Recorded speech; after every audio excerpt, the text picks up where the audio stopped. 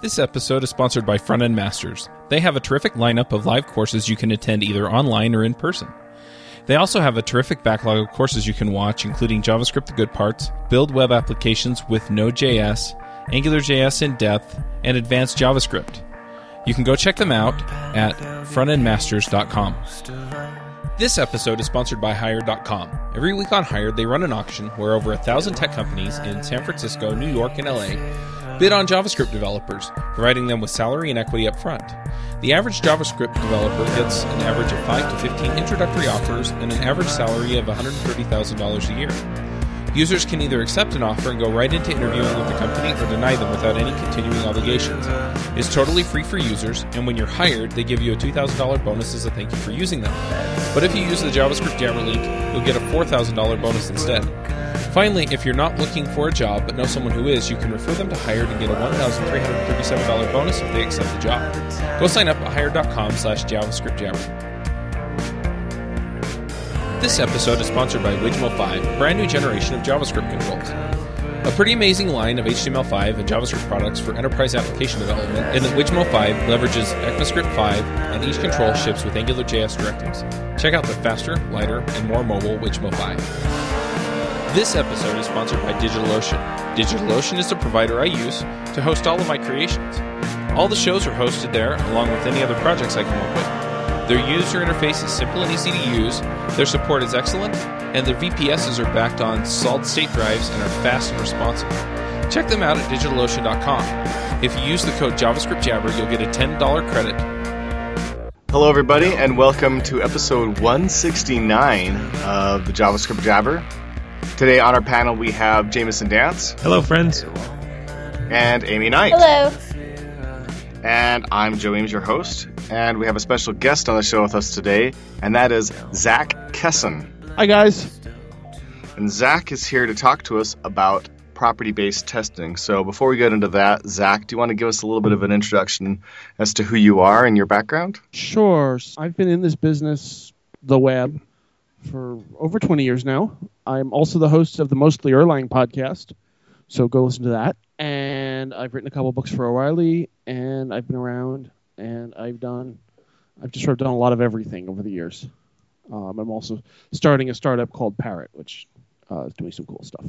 I think Awesome. we actually talked to you a while ago about functional Yes. programming, right? Yes, And I've been on the show before. You were living in Israel at that time. I am currently, so it's a little complicated. I live in Israel, but I'm currently spending a chunk of time in London for work.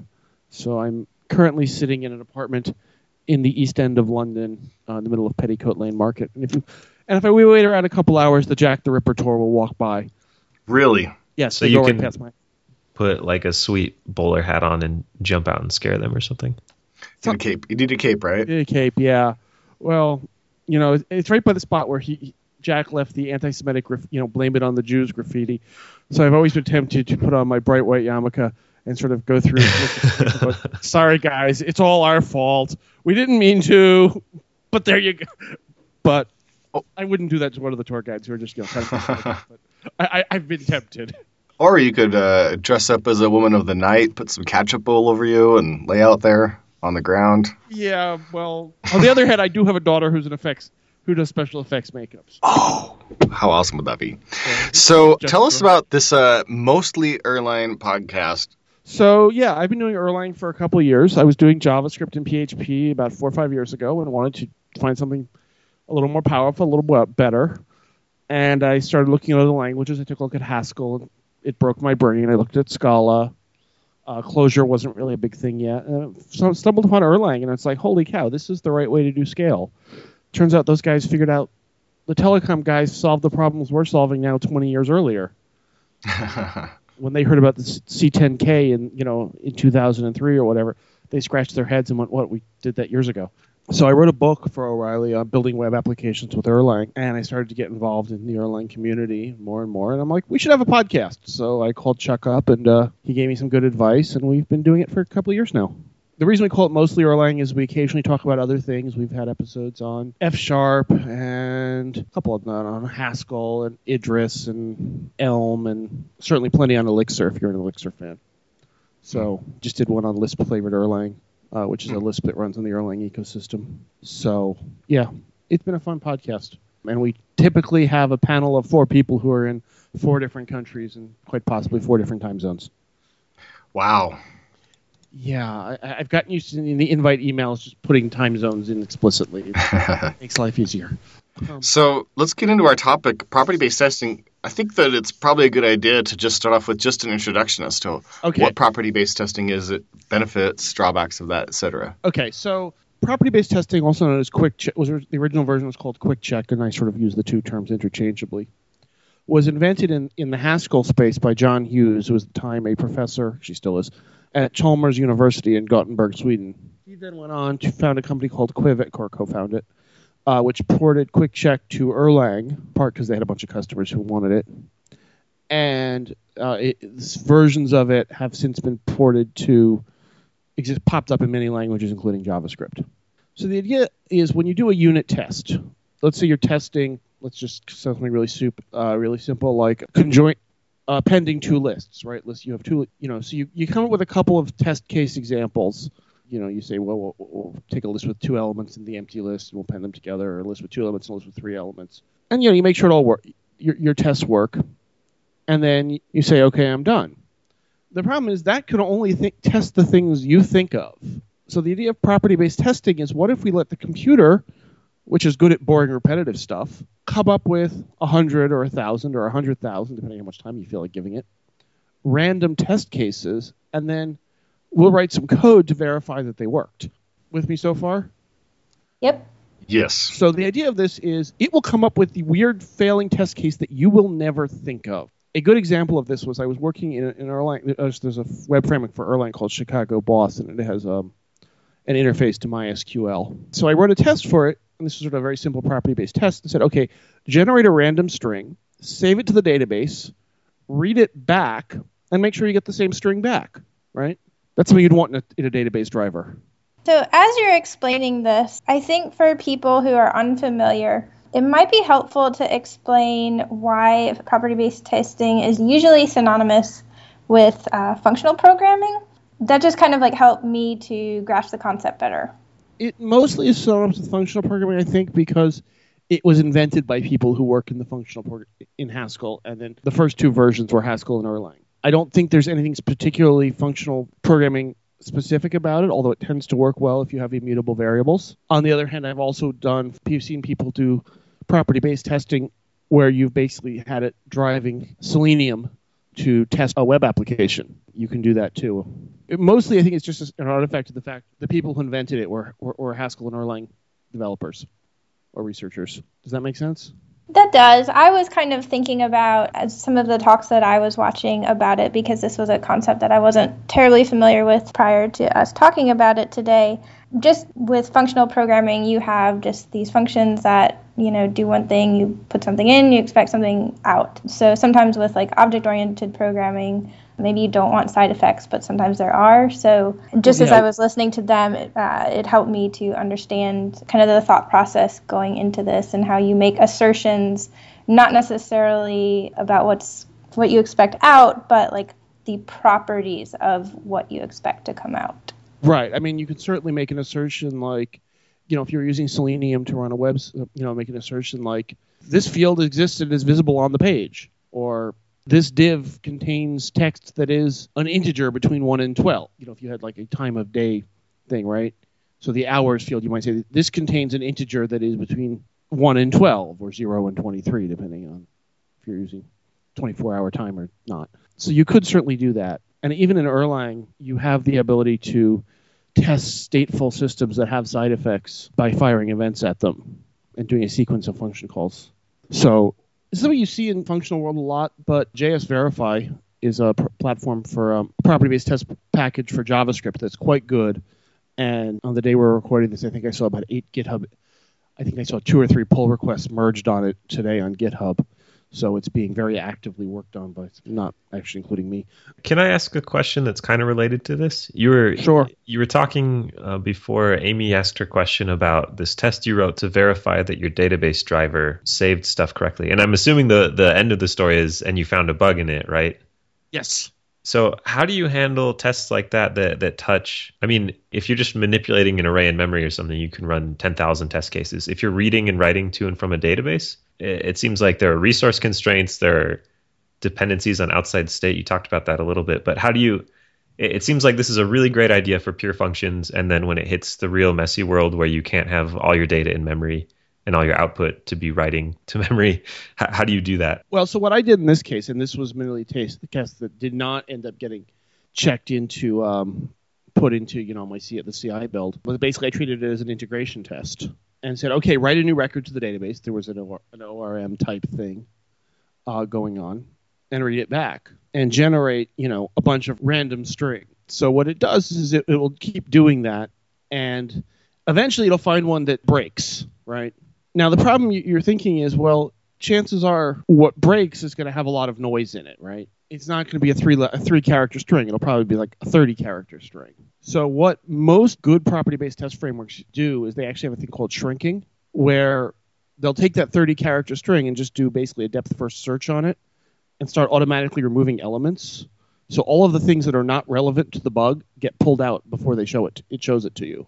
So you see the simplest possible case. But in terms of state, yeah, sometimes that is hard, where you have to, if you have a stateful system, testing of stateful systems is a tricky thing. I mean, in that case, it was a test system set up, so I could just dump the database and not really worry about it.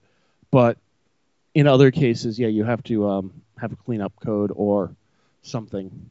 But, that's a general problem of testing stateful systems. Sure. It just seems like testing pure functions is not the hardest problem. And so a system that is a lot better at testing pure functions is like helping people that are already in a great position, not helping people with their real world pain. But, I mean, yeah, this is true. That being said, a lot of people have been using Quick Check for tests. If all you could test was pure functions, it would not be very interesting. So basically, you test a non-pure function. If you have an event-based system, like a web application. I'm sorry, I'm being a poor podcaster. We should talk about what pure functions are first before we get too far into this. I didn't define that. A pure function is something like a function that has no external dependencies of any sort. So, if you have a function that, say, takes a list and sorts it, that would be a pure function, right? You get a list in, you get a list out. And if you put the same list in 100 times, you'll always get the same list out. On the other hand, an impure function is one that either reads or writes to the global state of the world. So it could be something like manipulating the DOM, or even something as simple as, checking the time of day. It's now, it is now 5:28 p.m. where I do this. But of course, if we run this test, if we had a test that depended on it being 5:28 p.m., then, that's not a good test. So, or you'd have to at least think about that a little harder. Yeah, that makes a lot of sense. So, and like if you go into Haskell, the type system will actually differentiate between pure and impure functions. For the rest of us, we sort of have to just sort of wing it by hand. But yeah, I mean, if you look at, say, manipulating the DOM, if you have different things manipulating the DOM and you don't really know which order they happen in, then you don't know what the end result is going to be. So in terms of how do you test something that's stateful, basically what you want to do is create a sequence of events and then execute that sequence of events and have a model for what should happen, and then you run it, and then you make a bunch of assertions and you verify that your model runs that. Now, one way you could do it is you could do a comparison thing. For example, you could take, if you're doing something in the browser with Selenium, you could take, or if not with Selenium, with just something like what is the JavaScript test framework of choice in the browser these days? Mocha, Jasmine? Oh man, like everything else, I don't know that there's a super solid winner. I think Mocha or Jasmine are both fairly popular. Okay, yeah, so Mocha or Jasmine. So if you had a bunch of tests that you were running through Jasmine or Mocha, it doesn't matter. You might want to verify that they work the same on all browsers, right? So you could then launch it in Internet Explorer, use Selenium to just drive this. Launch one copy of the Internet Explorer, every developer's favorite web browser, right? Not. And one copy in Firefox and one copy in Chrome, and see that the results are the same for some definition of the same. Or you could do something like, say, okay, let's say you had a to-do list application. You could have a couple of possible operations you could perform on it. You can add an item, you could mark it done, you can delete an item. or let's just sort of say you had those three. So you can have a model for, okay, if I add 4 items, then delete one of them, then add 2 more, and so on. Then you can say, all right, at the end of it, I expect to have this, to be in this state. Let's run it and see, and then let's just generate 100 sequences and see what happens. I will warn you that one general piece of advice, at least I haven't tried in JavaScript, but it's probably true, is when you're doing shrinking, which I mentioned earlier, if you're doing stateful stuff, you may want to set it up such that you can shrink down to a weight, because sometimes that confuses things where, you do 4 operations, but only the first and the fourth are relevant, but the other 2 just take up some time that lets something happen. So bugs using this approach. One of the best ones that I know of, does anybody drive a Volvo? I have in the past. Okay. Not right now, though. So Volvo hired Quivik, John Hughes' company, to write quick check tests properties to test the components that go into their cars, because cars contain a lot of computers. And let's face it, a car these days is just a computer with a motor and wheels, or a network of computers, right? And you'd like to hope that the software that goes into your car works better than the software that does a lot of other things. I don't know if it is, but I'd like to hope it is. So Agreed. There's a bus that connects all the computers in your car, and there's a priority level on the bus, so you can have some things are higher priority, which is good because you want the thing that's running your radio to have a lower priority than the thing that's running, say, your brakes. So they basically set up a system where they would send events in and expect that they'd come out in the correct order as determined by priority. The problem was there was 2 versions of this standard. One had like a smaller number of priority levels, and the other one had a much bigger number. And the way you differentiated was you set a bit. You set the high order bit. So something was not checking that bit right and just considering it as part of the integer. So something that should have had a very high priority came out having a very low priority. And they discovered this by basically generating a random sequences of commands and then firing them in, and then just fight until they found one that did the wrong thing. And you just sort of say, okay, 100 commands go in, you should get 100 commands coming out. They should always be in the correct order, or however it works. And then they found one that wasn't, and then they were able to reduce it down to just a few things. Another example was a friend of mine, Heinz, runs a virtualization package called Project FIFO, which is based on Solaris. And he found a very weird bug, which I'm not going to describe because I don't really remember how it worked, where if you created a new virtual machine, instantiated it, killed it, and did something else all within a certain amount of time, it did something really like it should never have done. It's one of those bugs you probably would never find manually, because it requires just this weird sequence of events. So that is sort of the examples of some things that have been found. And of course, my database driver bug is another good example. So it sounds like the broad theme of stuff that QuickCheck or property-based testing can help you with is, if you're used to thinking of boundary cases when you're testing things, you would probably write your properties in a way that would test the boundary cases, but it'll also do weird stuff that you don't anticipate, basically. Right. There's always more boundary cases than you thought of.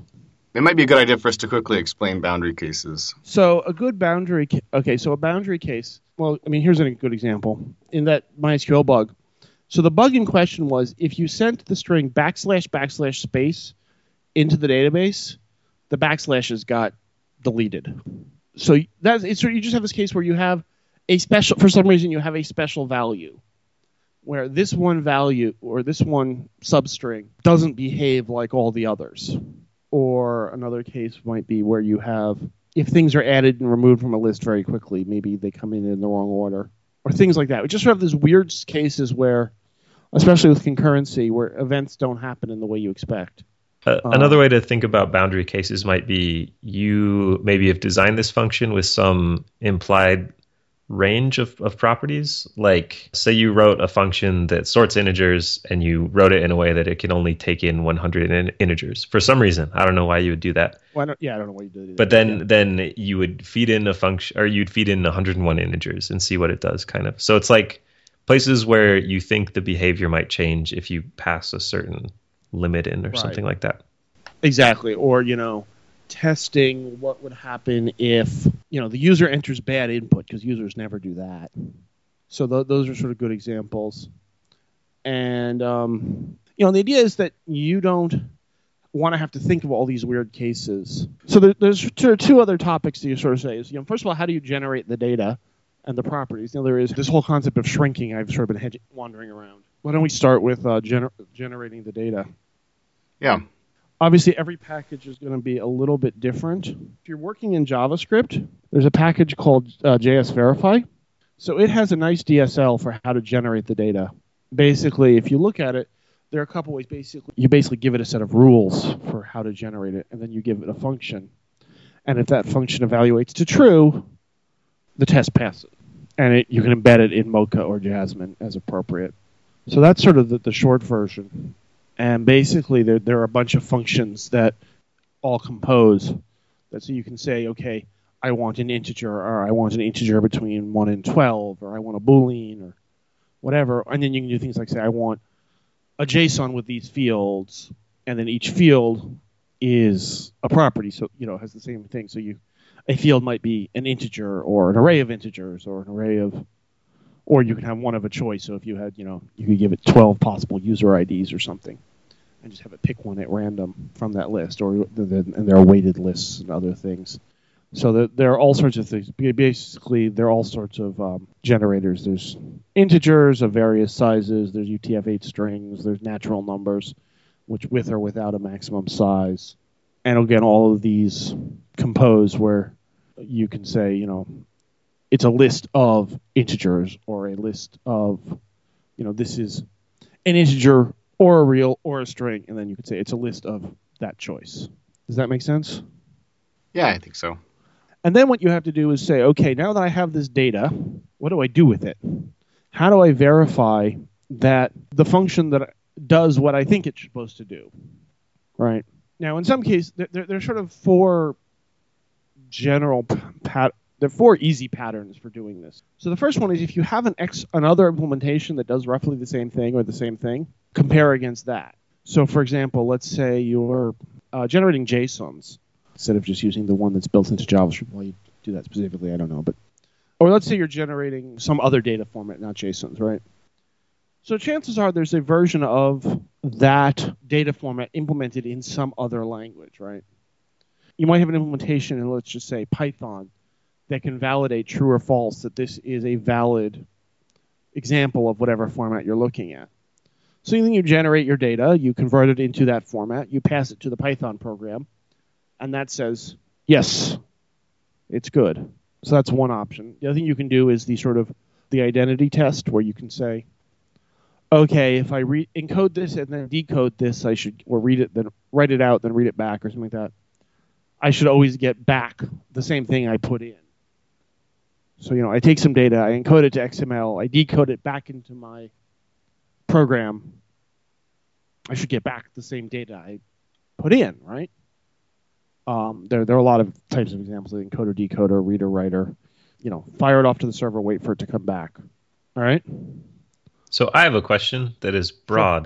Sure. It seems like there's been a recent trend in programming languages in general, but especially in JavaScript, of taking more ideas that have been popular for a long time in functional programming, like immutable data, pure functions. These are things that are more popular now in JavaScript, and maybe a year ago, they almost no kind of everyday JavaScript developer had heard of them or had a reason to care about them. And it seems like quick check or property-based testing is part of that same trend. Do you think there's a reason why these things are all of a sudden kind of springing up in JavaScript? I think it's because a lot of very smart people working in the, both industry and in academia have been really thinking about this. And then you have things like Clojure and Haskell and Erlang, which are sort of bringing it into the mainstream attention, and Scala and Elm and a long list of other things. So I think that's part of it. I think a problem with JavaScript is it tends to use a lot of mutable state. Now, it's certainly not unique. A lot of languages do this. And I think we're starting to realize that having lots of mutable state is like having lots of go-tos in a program, and it just ends up making the program harder to maintain and harder to figure out, where did this state come from? And I've certainly had that problem in JavaScript where, there's something, callbacks happened in an order I was not expecting. Things like that. Where sure. You could, in theory, I haven't done it, use QuickCheck to mock out a backend where, you could muck with the order in which things happen to see if there's some order that would break things. if you have, these 4 AJAX calls going out, and then you assume they will come back in this order, but if they come back in that weird order, the whole thing goes kablooey. You'd like to know about and fix that. And then, have a repeatable test that would fix, verify that it doesn't reoccur.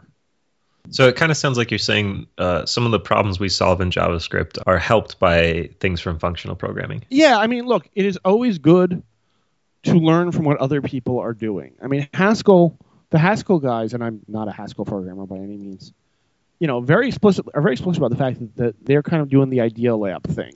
They're a place where people are going to play with crazy ideas and, how far can we push a type system before, so it'll do things, and you end up with things like Idris, which is a cool topic for another day. We get a podcast on it, mostly Erlang. You can go look. So maybe another question is why, Java has been around for a long time. It's really popular. And my impression is they have not had the same functional programming kind of renaissance that JavaScript has had.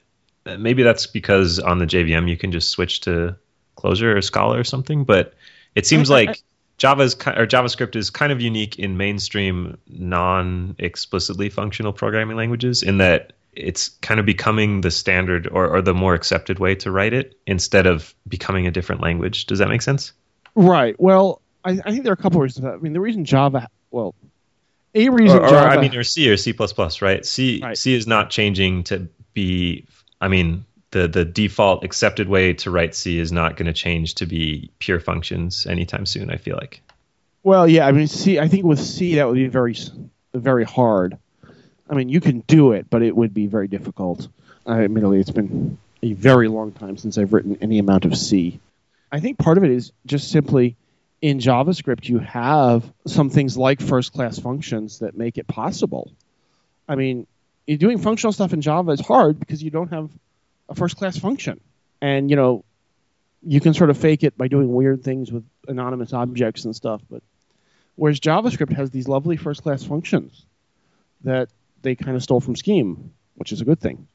So I think that's a major part of it, and that functions, callbacks and functions, for all that they occasionally get messy, are a core competency of JavaScript programmers, whereas I think in some other languages, like Java, even though Java 8 now supports lambdas, lambda being a computer science term for an anonymous function, but for those of you who've not heard the term before, then, most JavaScript programmers are used to dealing with closures and with things like anonymous functions, whereas, say, a Java programmer might not have that, would not be used to that. So I think that's one way. And the other thing is Java has some other features that more or less make it good for, or at least sort of try to, for building large-scale systems, like a sort of kind of, a vaguely almost not quite decent type system. So it's almost like the total lack of anything besides functions in JavaScript makes people reach out for these functional principles as a way to solve complexity problems because there's not much support in the language. Is that where you're going with that? Yeah, you have functions. They're good. In Java, you don't have functions, so you can't really do that. In C, you have functions, but you really can't pass them around in the same way you would with JavaScript. So I came from a C# world. Background before I went into JavaScript heavily.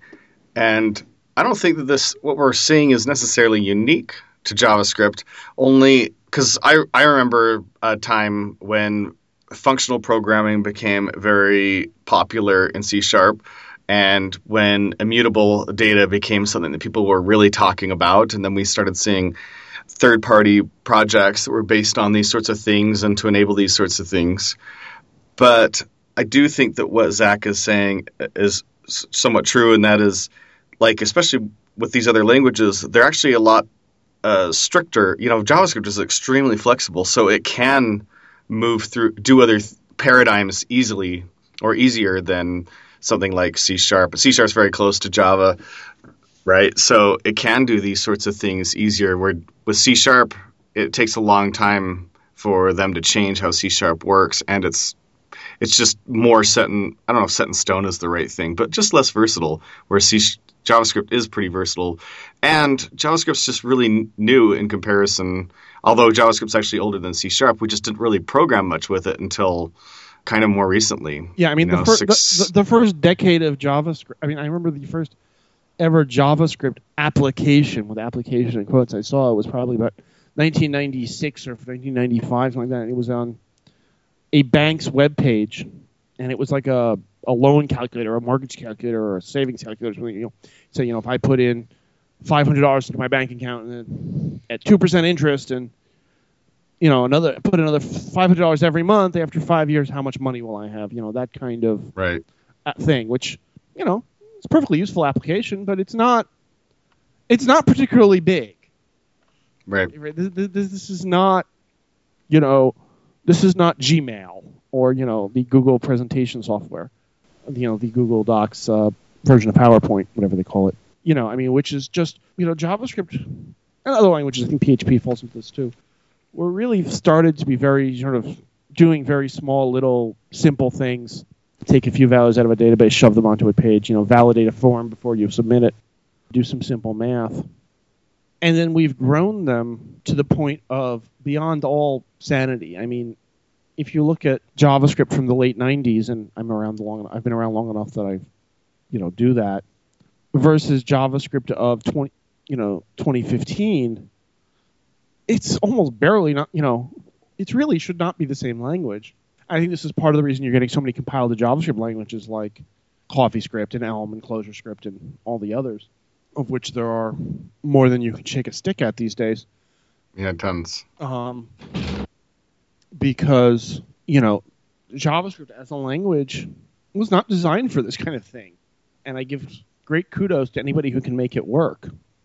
That being said, I'd like to see, if people can use property-based testing to find those weird corner cases in their applications, be they in the browser or in Node, I don't really care, or in whatever other context. Or, by the way, everything I've said will apply to any of a dozen languages. There are certainly property-based test frameworks for most languages. If this sounds interesting to you, you can certainly do it in Erlang or JavaScript or Haskell, but you can also do it in F# or Java or Scala or Clojure and Elm, but including ClojureScript. Build this stuff into a base package, by the way. Objective-C, too, if you're an iOS dev. I haven't necessarily used all these. I have not used many of them, in fact, but they're there.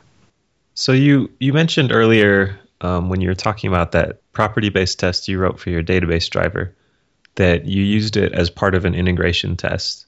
Can you maybe talk a little bit more about how property-based testing fits in with other kinds of testing that you do? Do you do all your tests in property-based testing? Are there a certain subset of things that you use it, and you still have kind of traditional unit and integration tests for other things? Well, first of all, let me just draw some axes of tests here. So we talk about unit tests and integration tests. And, in terms of, I think if you want to see where property-based tests, you'd have to draw a second line at a right angle and say on one side you have what we'll call example-based tests. On the other hand, you have property-based tests, where you can have a unit test that is a property, and you can have an integration test. And it's just a question of what you're using it for. The difference is not whether it's a unit test or an integration test. They're both useful.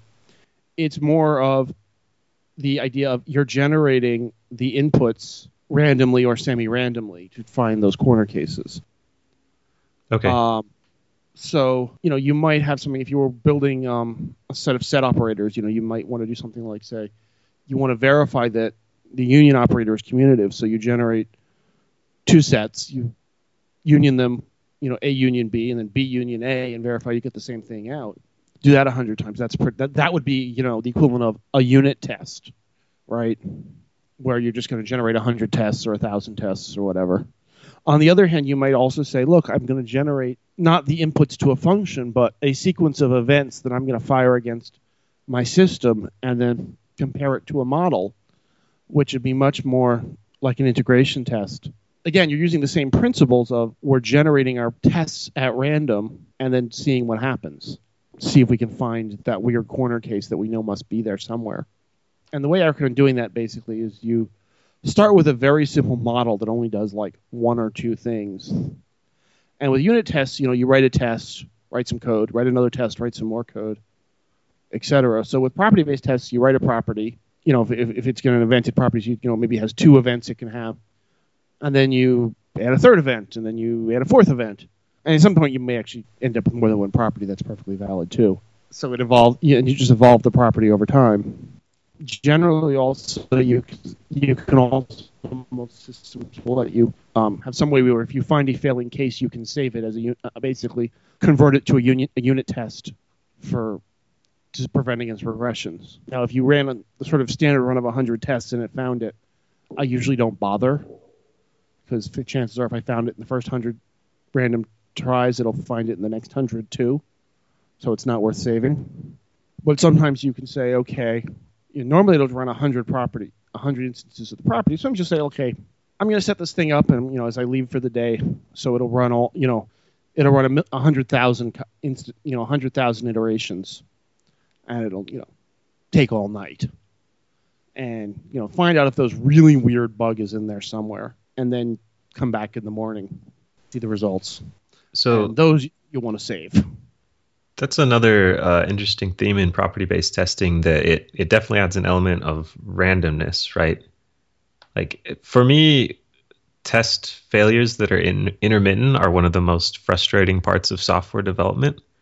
So that's kind of a scary part of property-based testing, to be honest. Right. I mean, that you now have added a bunch more things that can sometimes fail. Right. No, that's true. I mean, the truth is there's sort of two categories of things that will fail in a property-based test. You have thing A, which is it'll fail if you say generate 100 test cases. You have type A, which, if you do that 10 times, it'll fail 9 times. Sure. And those are usually really easy to, the things you would probably have written a unit test for anyway. Sure. And then you have type B, where if you run 100,000 instances and you're lucky, you catch it. Those are the ones you probably never would have written a thing for anyway. So those are the ones you want to, it's going to take you. It may take you a while to find them. On the other hand, you probably never would have found them any other way. Sure. Anyway, if you have more questions about this, I have a book doing this in Erlang called Erlang Quick Check Book. Even if you're not an Erlang person, I think it'll be pretty useful. It's currently under development, and you can buy it on my website, and I'll put a link in there. Awesome. Well, it's time to wrap this up. We're going to move on to the pick section, so let's have Amy go first. Okay, so my first one, kind of going off of what we talked about last week, we were talking about ES7, and at the end we got into the async await stuff. And so my first pick is going to be just an article talking about that. And I really like this person's blog post. So I haven't been able to read this all the way through yet, but I'm going to guess that it's going to be really good. My second pick is November. I'm actually going to be speaking at this for the first time, so I'm very excited about that. But congratulations. Hooray! I'm super excited. But it's also an awesome conference. Nashville is incredible. I think that they are still looking for speakers. And as the name of the conference says, it's in November. So you have a while to think about it, but I would highly recommend attending. And they already have the keynote speakers up. And Douglas Crawford is one of them. So check that out. And that's it for me. Awesome. Jameson, how about you? Got a few picks. My first pick is hipstersound.com. It's just kind of background music that was recorded in cafes. So if you're working from home or in an office, but you want just kind of the random ambiance, I don't know. It helps me concentrate. Some people hate it. I like it. I thought it was going to be a recording that you made of yourself. Hipster noise. It's just me sorting through my exclusive rare record collection. I am in no way, shape, or form a hipster. So. This is a deep cut from this rare bootleg album. Nope. You tying your shoes. No, it's less annoying than that. Yeah, me grooming my waxed mustache or something. Right. Tying your hush puppies, should I say. My next pick is a talk by David Nolan, who's kind of like the grand vizier of ClojureScript. He's really smart, and I love all of his talks, but this one is on Om Next, so the next version of his ClojureScript UI framework based on React. And it's really good if you're into React, but it's also really good to just see some of the really exciting ideas coming out of front-end JavaScript development. And then another pick is just a song I've really liked this last week. It's called Weight in Gold by an artist called Gallant. I've never heard of them. I just found it on some random Spotify playlist. And then my last pick is React Rally. It'll be about a month away by the time this podcast goes live. It's August 24th and 25th in Salt Lake City, a JavaScript conference for React. The speaker lineup is live right now. If you go to reactrally.com, you'll be able to see who's speaking. And I think it'll be super great, and you should buy a ticket and come. Those are my picks. Awesome. I'll go next. Zach, we'll have you wrap us up. So my first pick is going to be the sitcom Better Off Ted, which I absolutely loved when it was on TV. Watched it religiously. Only had a single season, but it's super fun to watch. And I know I've picked it before, but I'm going to pick it again. And then this is something that has been picked before because it was in pre-order but has now just released, and that is the book Armada by the same author who wrote Ready Player One. So this Armada is more, if you happen to be old enough to have seen the movie The Last Starfighter, it is somewhat similar to that storyline, at least the beginning of it is.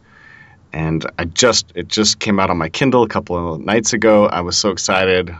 Here about 11 p.m., all of a sudden I get this notification, Armada is ready to download and read. So I've been reading it, and I'm super excited to read it. I'm picking it before I know if it's great because I know it's going to be great. And if it's not, then Jameson owes everybody $10. That works. All right, Zach. Why do I owe you $10? I'm confused. No, because I have no money to pay anybody, so this is the bet I'm making with everybody, that I'm going to be right, that the book's going to be good. And if I'm wrong, then you have no consequence. Yes, okay. Jameson pays my debts. Yeah, I'll cover you. All right. I like that deal. So I have three. First of all, I have a book on using QuickCheck with Erlang. I was actually working on one with JavaScript, but it's on indefinite hold, so don't buy that. So it's not really for sale. It's called the Erlang QuickCheck book. Goes over a lot of what we discussed using the examples of Erlang, but most of what I said will also work in other languages, so it may still be useful for you. Second of all, I'm starting with a friend of mine, my friend Heinz, and I are starting a startup called Parrot, or Parrot Universal Notification Interface. If you're building a SaaS-type business that needs to notify people and you're wondering how do you talk to this customer who's using Jira and that one is using Pivotal and the other guy wants GitHub issues and the other people are using Bitbucket, we provide you one API that you can talk to and just let your customers figure out how they want to get notified. So if that's interesting, it's parrot-UNI for Universal Notification Interface.com. And the third pick is a novel. It's called The Famine of Men. And it's by Richard H. Kessin, who's my father. But that being said, it's a really good novel. And it's about a virus that comes in and causes the male men to stop producing testosterone. And the people who hunt it down and figure out what to do about it. A really good book, and I recommend it highly. And that's not just because it was written by my father, but I really enjoyed it. So those are my three picks. So awesome. And I really wish that virus really existed, because there are certain parts of the world, if we could dump it on it, would probably do a world of good. But that's probably a violation of a bunch of UN treaties, so just as well. Meh. All right. Well, thanks again for coming on the show. We've appreciated having you on. It's been a great show. Yeah, thank you. And we will see everybody next week. And thanks for tuning in and listening. This episode is sponsored by Mad Glory. You've been building software for a long time, and sometimes it gets a little overwhelming. Work piles up, hiring sucks, and it's hard to get projects out the door. Check out Mad Glory. They're a small shop with experience shipping big products. They're smart, dedicated, will augment your team, and work as hard as you do. Find them online at madglory.com or on Twitter at madglory. Hosting and bandwidth provided by the Blue Box Group. Check them out at bluebox.net. Bandwidth for this segment is provided by CacheFly, the world's fastest CDN. Deliver your content fast with CacheFly. Visit CacheFly.com to learn more. Do you wish you could be part of the discussion on JavaScript Jabber? Do you have a burning question for one of our guests? Now you can join the action at our membership forum. You can sign up at javascriptjabber.com/jabber, and there you can join discussions with the regular panelists and our guests.